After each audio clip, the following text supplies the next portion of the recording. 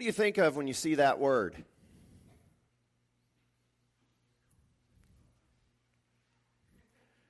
And our Trekkies just outed themselves. I heard more than one person say con. Star Trek notwithstanding, when I say the wrath of God, what does it evoke inside?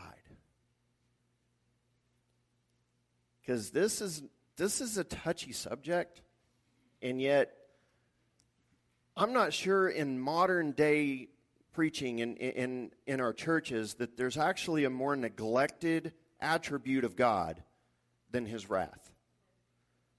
Now, the reason that happened is because in the past it was abused. And the pendulum always overcorrects. You know, there was a time when you went to church and it was just like a beat down every Sunday. God's watching, God's going to get you, God's mad at you, you better repent. And if you don't, God's going to get you because his wrath is real. You know, and you can only hear that so long before you're like, you know, I also read about God's love. Why don't we talk about that? But, you know, abuse does not negate legitimate use. And the Bible absolutely teaches us about God's wrath as a very real attribute, along with his love, along with his power, along with his grace. His wrath is a very real thing. And if we don't understand his wrath, we can't appreciate his grace. And I mean that wholeheartedly. If we do not understand the dire situation that humanity put itself in, if we don't understand the power of a wrathful and vengeful God who is holy in all that he does and what happens when that holiness confronts our sin, if we don't understand that, we will never truly appreciate what he has done in Christ. And so we're going to start a series, obviously, on the wrath of God. Because we need to understand it properly. Because just as with every other attribute, when we talk about his grace or his power, or his mercy, his love, and yes, his wrath, we need to understand that all of them flow from his holiness. And so we can talk about the perfect love of God. You know, we can also talk about and celebrate the perfect wrath of God. And that's not us being some kind of, sadistic, judgmental people. It is the fact that God is going to bring every sin that's ever been committed into perfect judgment. And it will be so perfect that in heaven, all that's going to happen is people are going to be praising him, saying, "Holy, holy, holy is the Lord God Almighty." Holy. And people are going to God's going to put a crown on their head, and they're going to take it back off and throw it at his feet and say, "It's yours because you are holy and perfect." Now, part of that praising God is going to be, in the end, we will literally be praising him not only for his grace, not only for his love, but also for his wrath. Now, many people don't think about that. They don't think about in heaven that we're going to be praising him for his perfect justice, that it was perfect in every way. And so there are some things we've got to understand about wrath before we can really get into this, okay? Is first, God's wrath is not God losing his temper with an angry outburst. And many times you hear people talk about it like that in the Old Testament. You know, that how many of you have heard people say, "Well, the God of the Old Testament, man, he's mean." You know, I'd rather study the New Testament because in the Old Testament, God is capricious and short-tempered and wrathful. But in the New Testament, he's love. And they talk about it like they're somehow in conflict. And that's just not true. And that's not true in any sense. And so we have to let go of every worldly understanding of wrath. Okay? This is not man's anger we are talking about here. Now, let's just be honest really fast. Who in here has a temper, even if you don't want to admit it? Now, the best way we can do that is how are you when the Chiefs lose? Do you yell at the TV? Then you might have some, issues kind of inside a little bit. No, we've got to let go because God is not a man, okay? God is not human, and that is one thing we have to stress over and over because as we talk about things like his judgment and his wrath and his vengeance, we always want to attach our understanding to it. And it's just natural. I mean, we experience it, and so you may have experienced somebody who had a horrible temper in life and they lost control, and it's really hard for you to think of God having wrath because all you've experienced is a poor expression of that and a harmful and destructive expression, where that is not what God's wrath does. Does God's wrath destroy? Yes, but it is always perfectly just. And so, James 1:19 and 20 says, "Know this, my beloved brothers, let every person be quick to hear, slow to speak, slow to anger, for the anger of man does not produce the righteousness of God." The wrath of God does produce the righteousness of God. So this is one thing. We've got to lock this in now. As we start this series, we've got to lock this in now. That we are not dealing with man's anger. We are dealing with righteous, holy, perfect anger that will judge sin, but never loses control. God is not controlled by his wrath. You see, human anger is this expression that can get the better of us, and we lose control within it, and then we sin. That's why Paul tells us, be angry and do not sin. God has no such weakness. So his wrath and his anger are perfect expressions of his holiness. Now, how does the Bible describe, with that in mind, how does it describe God's wrath? In Nahum 1:2-6, it says, "The Lord is a jealous and avenging God. The Lord is avenging and wrathful. The Lord takes vengeance on his adversaries and keeps wrath for his enemies. The Lord is slow to anger." There's that word again. Remember, James told us, be slow to anger. He is slow to anger and great in power, and the Lord will by no means clear the guilty. His way is in whirlwind and storm, and the clouds are the dust of his feet. He rebukes the sea and makes it dry. He dries up all the rivers. Bashan and Carmel wither. The bloom of Lebanon withers. The mountains quake before him. The hills melt.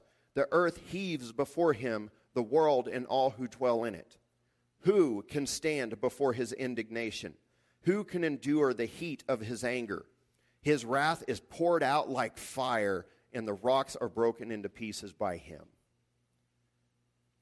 Now, I don't know about you, but if you don't get some chills when you read that and hear that, you need to think about that a little deeper. Because the writer of Nahum just gave us the biggest expressions of power we can have in this world. Thunderstorms, mountain, fire, all of these things that every one of us in this room would cower before.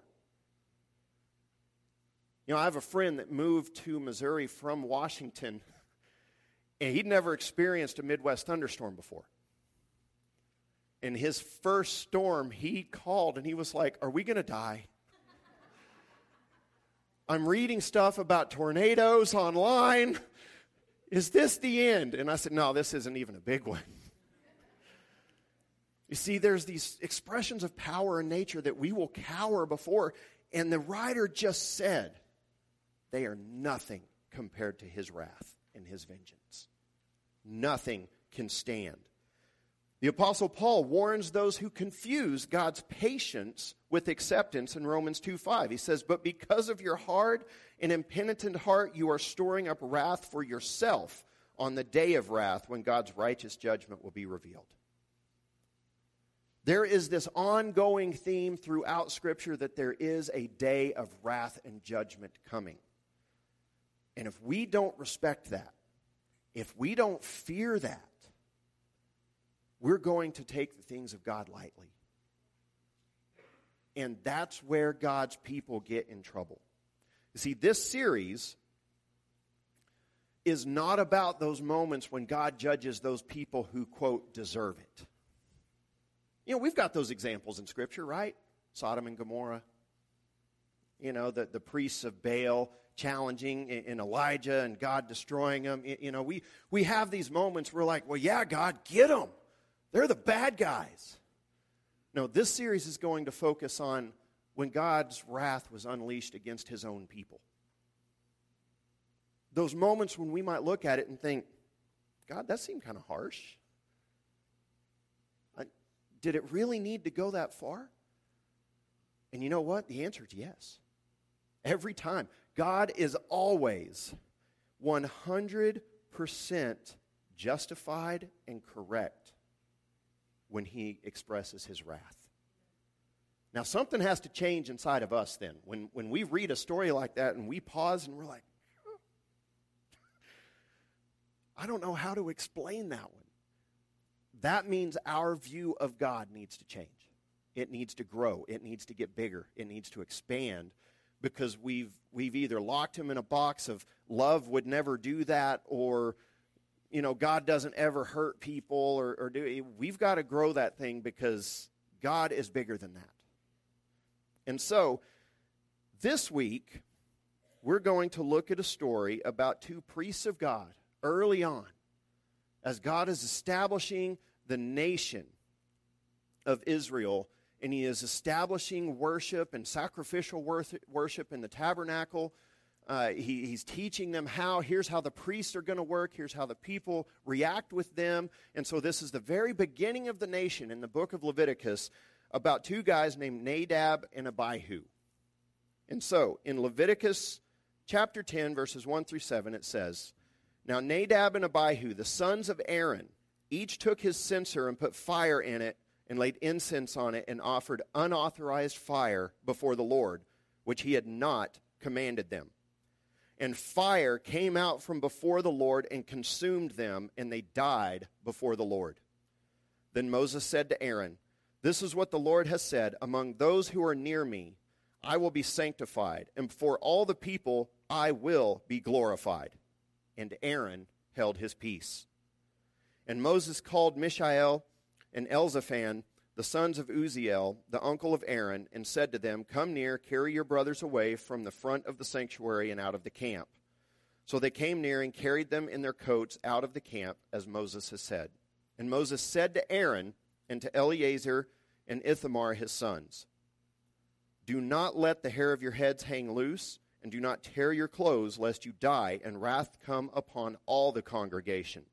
But let your brothers, the whole house of Israel, bewail the burning that the Lord has kindled. And do not go outside the entrance of the tent of meeting, lest you die, for the anointing oil of the Lord is upon you. And they did according to the word of Moses.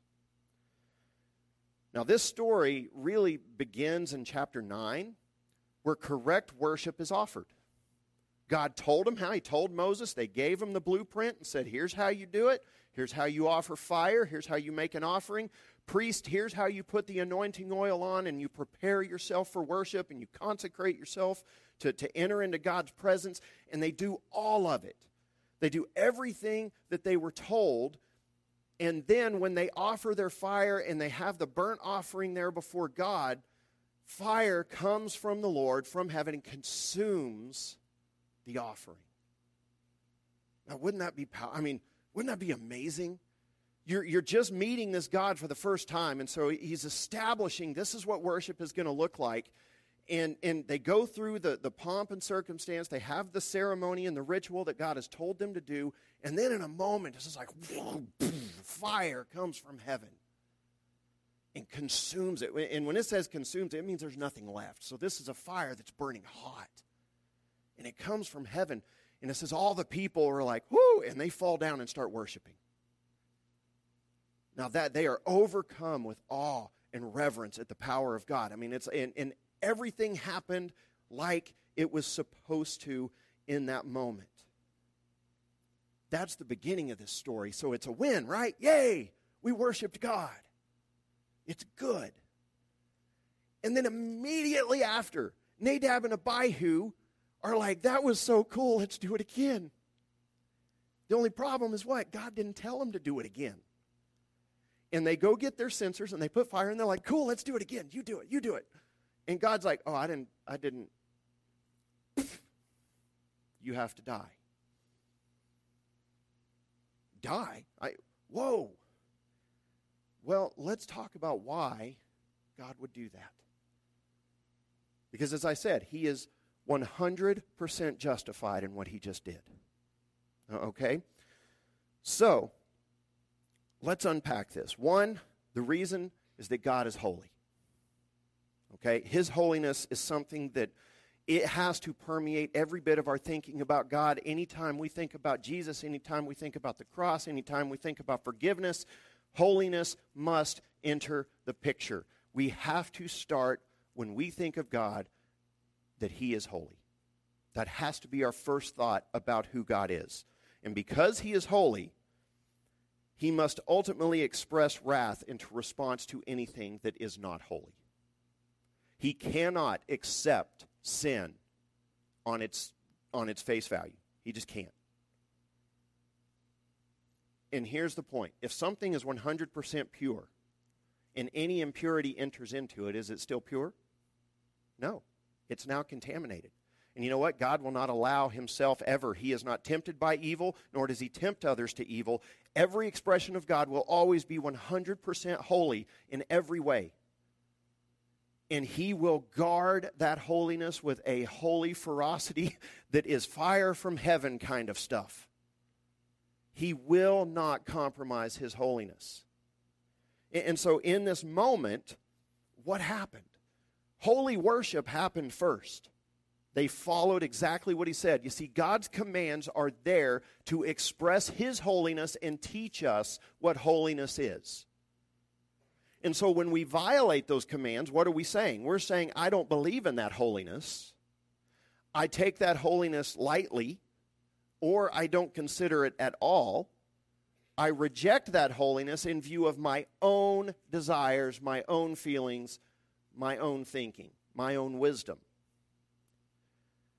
Now, you could look at it and say, well, you know what? We all do that all the time. God hasn't struck me down with fire yet. You know what? You're thinking the right way.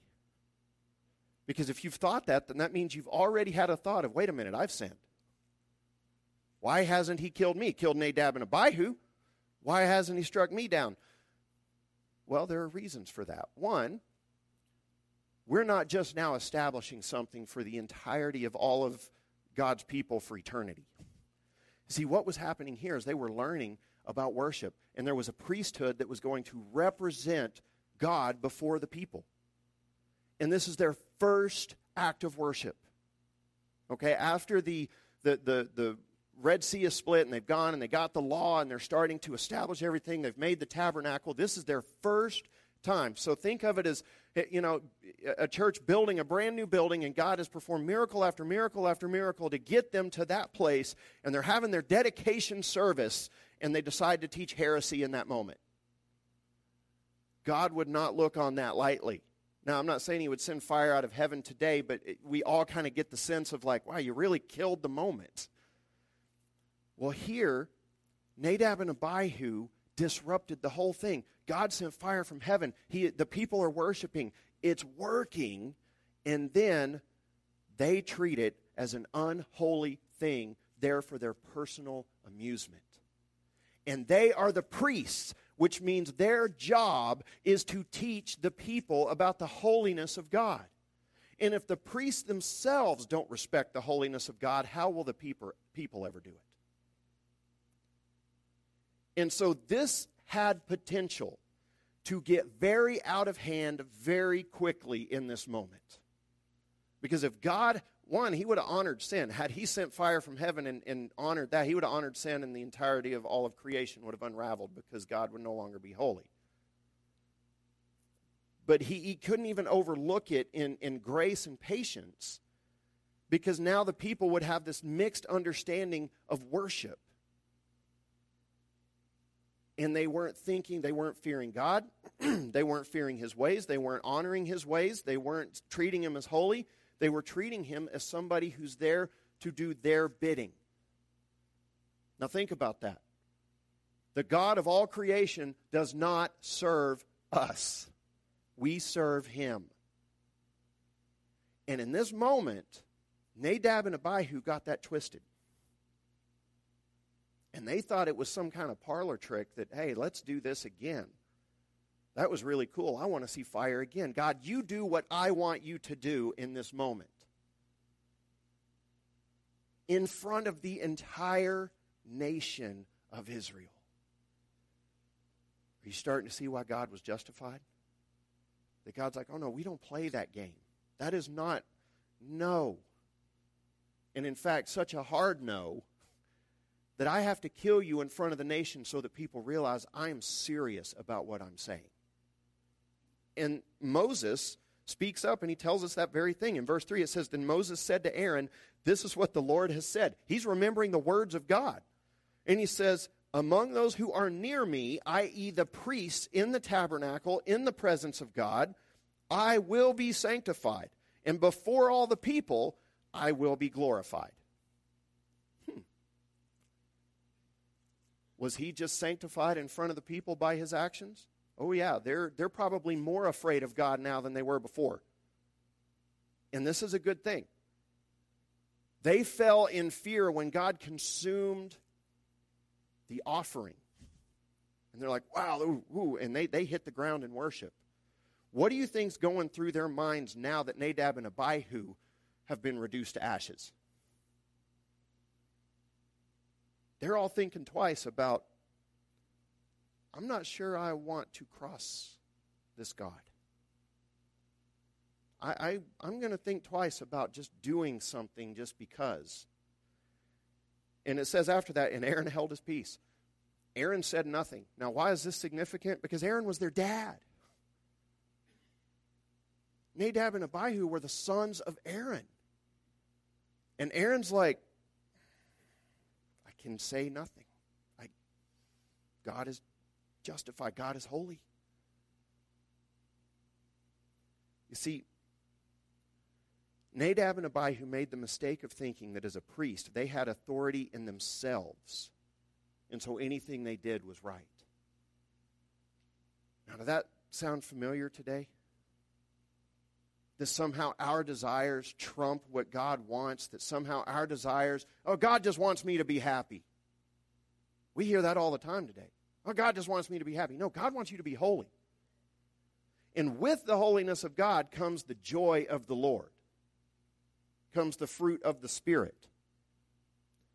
But we are in the same position if we disregard the holiness of God for our own desires. We put ourselves in that same position. And we put ourselves in the position where Paul said, those of you who mistake his patience for acceptance, you're storing up wrath for yourself. We have to take this seriously. You see, instead of teaching and walking in God's holiness and teaching others holiness and taking their job as a priest, which God had just given him, they had just taken real worship. They had been a part of it, and instead of being grateful for the grace that God had given them in creating the priesthood and making them a part of this, of allowing them to be a part of everything that's going on, instead of being grateful for that grace, they did what was right in their own eyes. And they paid the price for it. They treated the very glory and holiness of God as something they could control for their own purposes. And a holy God will not allow that to happen. God had to judge this moment. He had to pour out wrath to say, you will not take this lightly. I will judge your sin. Because a holy God trumps everything. Everything. When we think of God's holiness, we have to think of it being more valuable than our own lives. We have to think of it as more powerful than any other force in the universe, that He is the ultimate and final and greatest authority that there will ever be, and nothing is higher.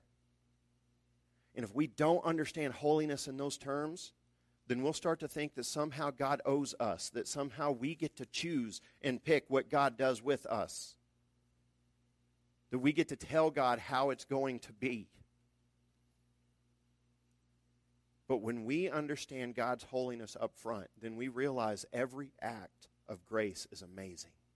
we're thankful. We start to realize, like, wow, God, you could have killed all of us a long time ago and been completely justified. Like, there is no, you could have. God could have taken me out a long time ago and been like, I am totally justified in this. And you know why? Because every sin, every single violation of God's holiness deserves that wrath. You see, we like to rank sin, don't we? We like to rank it. There's sin that's, bad, and then there's sin that's really bad, and that's what other people do. And we're quick to, oh, yeah, I'm a sinner. But we don't ever, look at our own lives as like that fire, wrath of God kind of sin. We're that everybody sins kind of sin. But when we understand God's holiness, we understand every sin is that wrath of God kind of fire from heaven sin. Every single time. That is what it deserves. And so the fact that God has not done that, the fact that we are in here today singing about the grace of God and celebrating the grace that was given us through Jesus Christ, it should make us more grateful. That, wow, God really is committed to life. God really, He doesn't want to do this. God is not a vengeful God in heaven that's just waiting to see who He can strike dead. God wants to show grace, but it will always be an expression of His holiness. Whether in wrath or whether in forgiveness, His holiness will always be represented perfectly. And so what is our response? It says in Hebrews 12, 28 and 29, therefore let us be grateful for receiving a kingdom that cannot be shaken. And thus let us offer to God acceptable worship. You see, even as those who received grace and it believed in Jesus Christ, we have a responsibility not to turn into Nadab and Abihu, who wanted to turn worship into whatever they wanted. It's up to us to worship in spirit and in truth.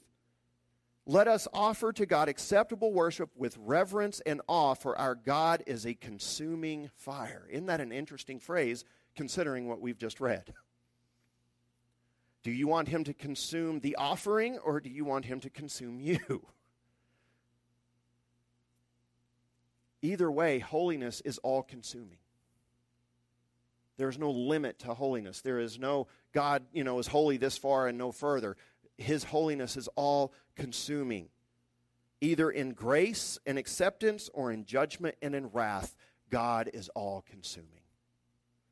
And the choice for humanity is, are we consumed by God's holiness and grace and acceptance and we live for Him? Or one day it will be in wrath and in judgment and be all-consuming. It's one or the other. There is no in-between. The second reason this happened with Nadab and Abihu is God said He will be glorified. Now, what does it mean that God will be glorified? When we say God will be glorified, it's saying God is going to show Himself for who He is, and it will be celebrated. It will be celebrated properly. And if that is the fear of God and wrath and judgment, so be it. God will be glorified. If every one of those people that saw Nadab and Abihu consumed with fire, and it says they died before the Lord, and they watched that in absolute fear and terror filled their heart in that moment, guess what? God was glorified. I know that's not the normal that we hear, but God was glorified. Because if we don't have a healthy fear of God, we won't obey Him. There has to be just a little bit of this fear inside of us of, I don't want to cross God. I don't want to be on His bad side. I really like His love and grace and His acceptance, and I love being forgiven, and I really don't know what it's like. I don't want to know what it's like for Him to be mad. I'll believe the Word of God. If we don't have that fear, then we will become belligerent and arrogant with God, and we run the risk of turning into Nadab or Abihu. You see, God wants to reveal His glory, and He will.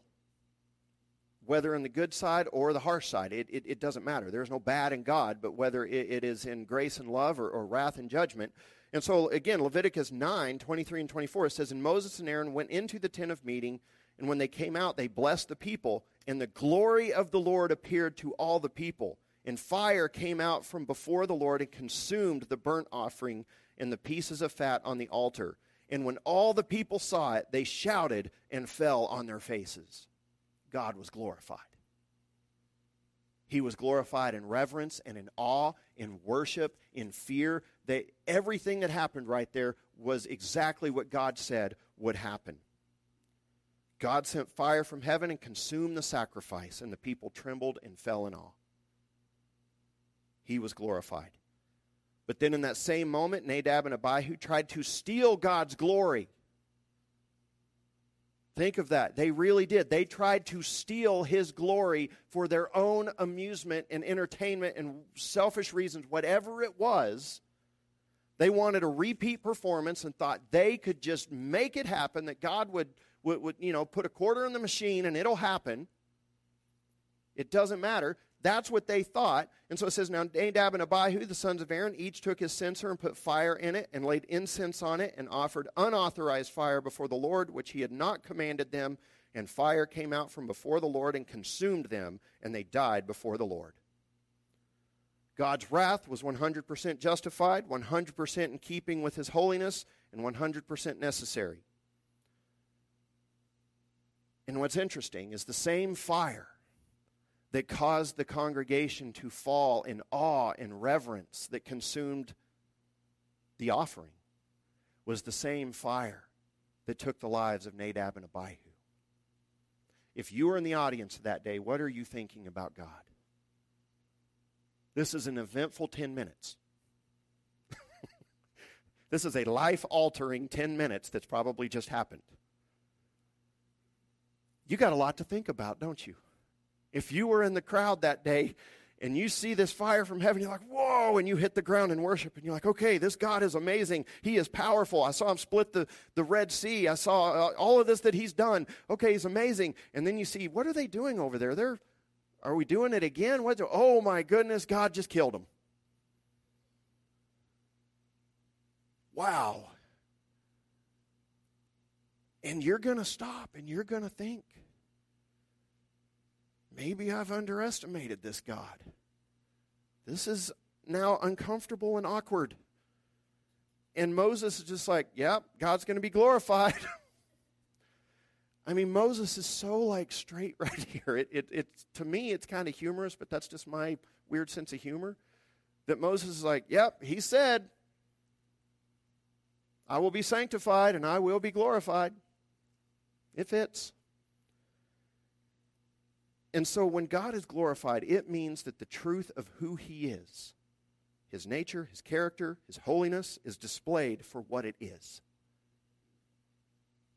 And God will even be glorified in his wrath because it is perfect. Now, there's an uncomfortable truth in this, okay? Is that God is not obligated to save a single human life. I'm going to let that sink in for a second. God is not obligated to save a single human life. Now, he has chosen to. He has chosen grace over judgment for billions of people who will accept Christ through the age and live in faith. But he didn't have to.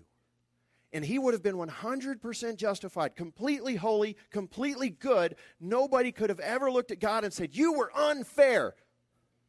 Nobody could ever say those words to God. He's not obligated to save us. Now, we are obligated to serve and help each other. He told us that. He said, do not commit murder. And, if you know the good thing you should do and you don't do it, that's sin. I mean, we are under a different set of rules. God is not man. And so when he takes a life in judgment like that, it's not that, oh, well, they crossed the line and now God's got to do something. He's not obligated to save us at all. And so when God's wrath pours out on one of his own, it's a time for us to pause and think and go, okay, what did we just do wrong? Because God could have killed us a long time ago. And he chose not to. So what line did we really just cross in which God is now, it's necessary that this happen? And when I say necessary, I mean necessary. God does not indiscriminately kill people just because. He's not a psychopath. And so both these times, his holiness was on display. And that's what we lose sight of. His holiness was on display when the offering was accepted and the people fell down in reverence and in awe and worshiped him. His holiness was on display, and his holiness was on display when he killed Nadab and Abihu. Same holiness, same God, same fire. Different results. Either way, he was glorified. Now that leaves us a question, because God said he's going to be glorified. And so he's going to be glorified in your life, in my life, some way. Some of y'all see where I'm going with this.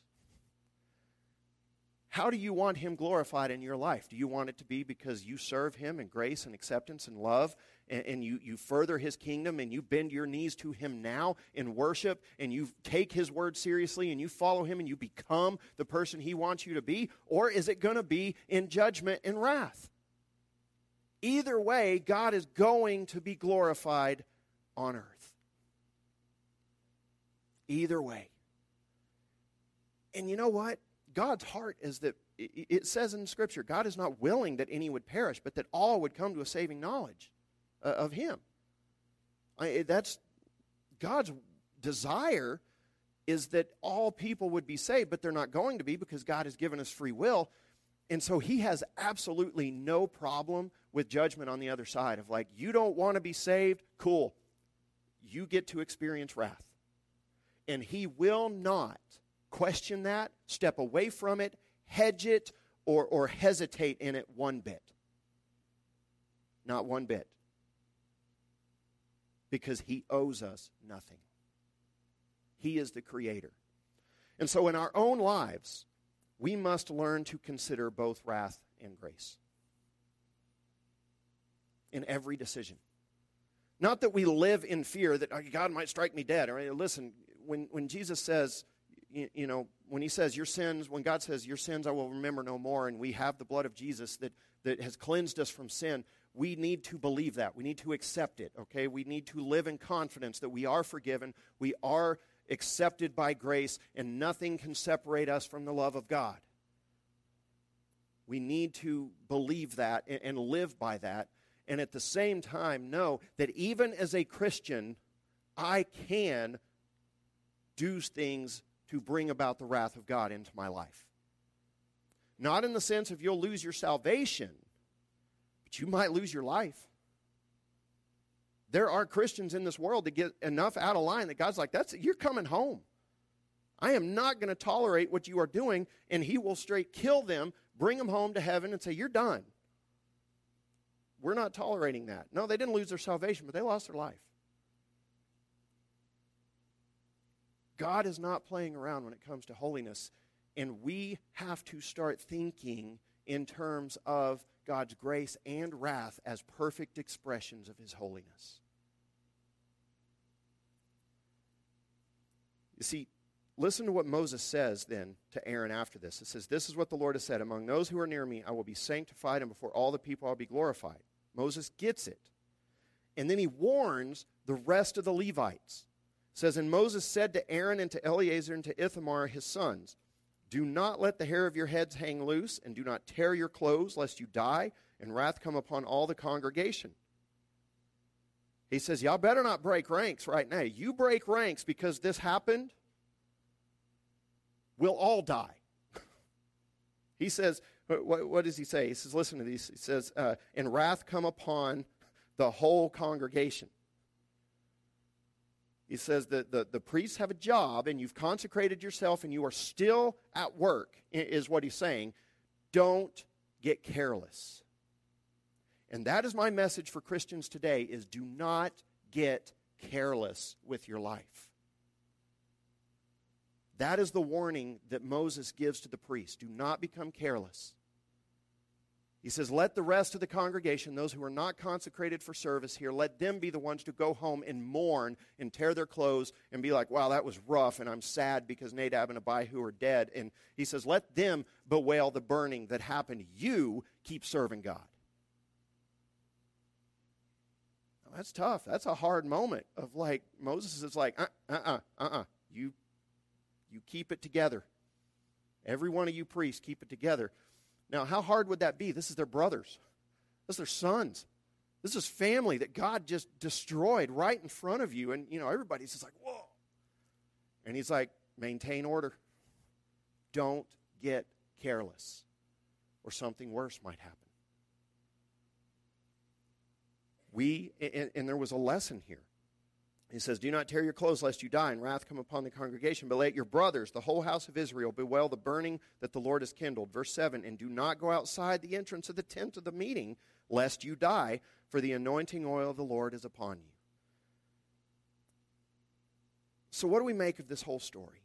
Well, one, as I said, God is not obligated to save one human life. We serve him. He is the creator. He is holy. And we have to keep that straight. He's God, we're not. Okay, 2, God is good.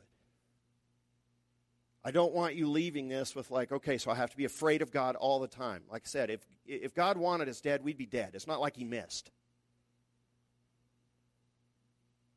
Okay, if he wanted us gone, we'd be gone. So take hope, and God wants me here. Cool. I've messed up a lot, and I'm still here. So God wants me here. So that's good news. Okay? 3, it is by God's very grace that we are able now to serve him. God wants us to serve him. God invites us to serve him. But we got to serve him according to his will. Nadab and Abihu gracefully got to be priests, and God anointed them, and they were involved in proper worship the 10 minutes before they died. And it was an amazing thing. And if they'd have just been thankful that, God, I got to be a part of this, wow, and been satisfied with that, none of that would have happened. They would have been fine. But they lost sight of the grace of God, and because of it, experienced the wrath of God. And so we have to have a healthy understanding and even a fear of God's wrath, lest we take his grace too lightly. Now think about that. If we don't have a healthy understanding of God's wrath, we don't appreciate his grace. And it is in appreciating his grace that we are motivated to serve him, to love him, to love our neighbor, to do everything that God wants us to do, to become who God wants us to be. It's by being motivated by grace. God doesn't want to motivate us by fear. But it's only by understanding what we deserve that we have gratitude for what we have. And we have grace through Jesus Christ. We have acceptance through the gospel, through the fact that Jesus died for our sins, was raised again. If you are in Christ, you are forgiven, and you can serve him. Just as the priesthood did in the Old Testament, we can serve him today. But we have to do it his way. Let's pray. Father God, I just come to you, and Lord, I thank you. God, I thank you for the opportunity to be able to serve you, God, in life. God, we know you're good. We know you are love. And so, God, help us to respect and fear your wrath as a perfect expression of your holiness, so that we will have gratitude for your grace. God, I pray that we would never presume upon your grace, but God, that we would be grateful for it every day, that we would serve you in thankfulness, and God, that we would have the right kind of fear of your wrath. Not paranoia or terror, but God, respect. And God, I pray for each person, Lord, whatever work needs to happen in our hearts individually, to come to that place where your holiness means more to us than our own happiness. That we would know the joy of the Lord and not cheap substitutes. God, that our lives would be filled by your Spirit, your mission, and your ways. God, we pray that you are glorified in our lives through our service, that you will be sanctified in our lives. God, it's in Jesus' holy name we pray together. Amen.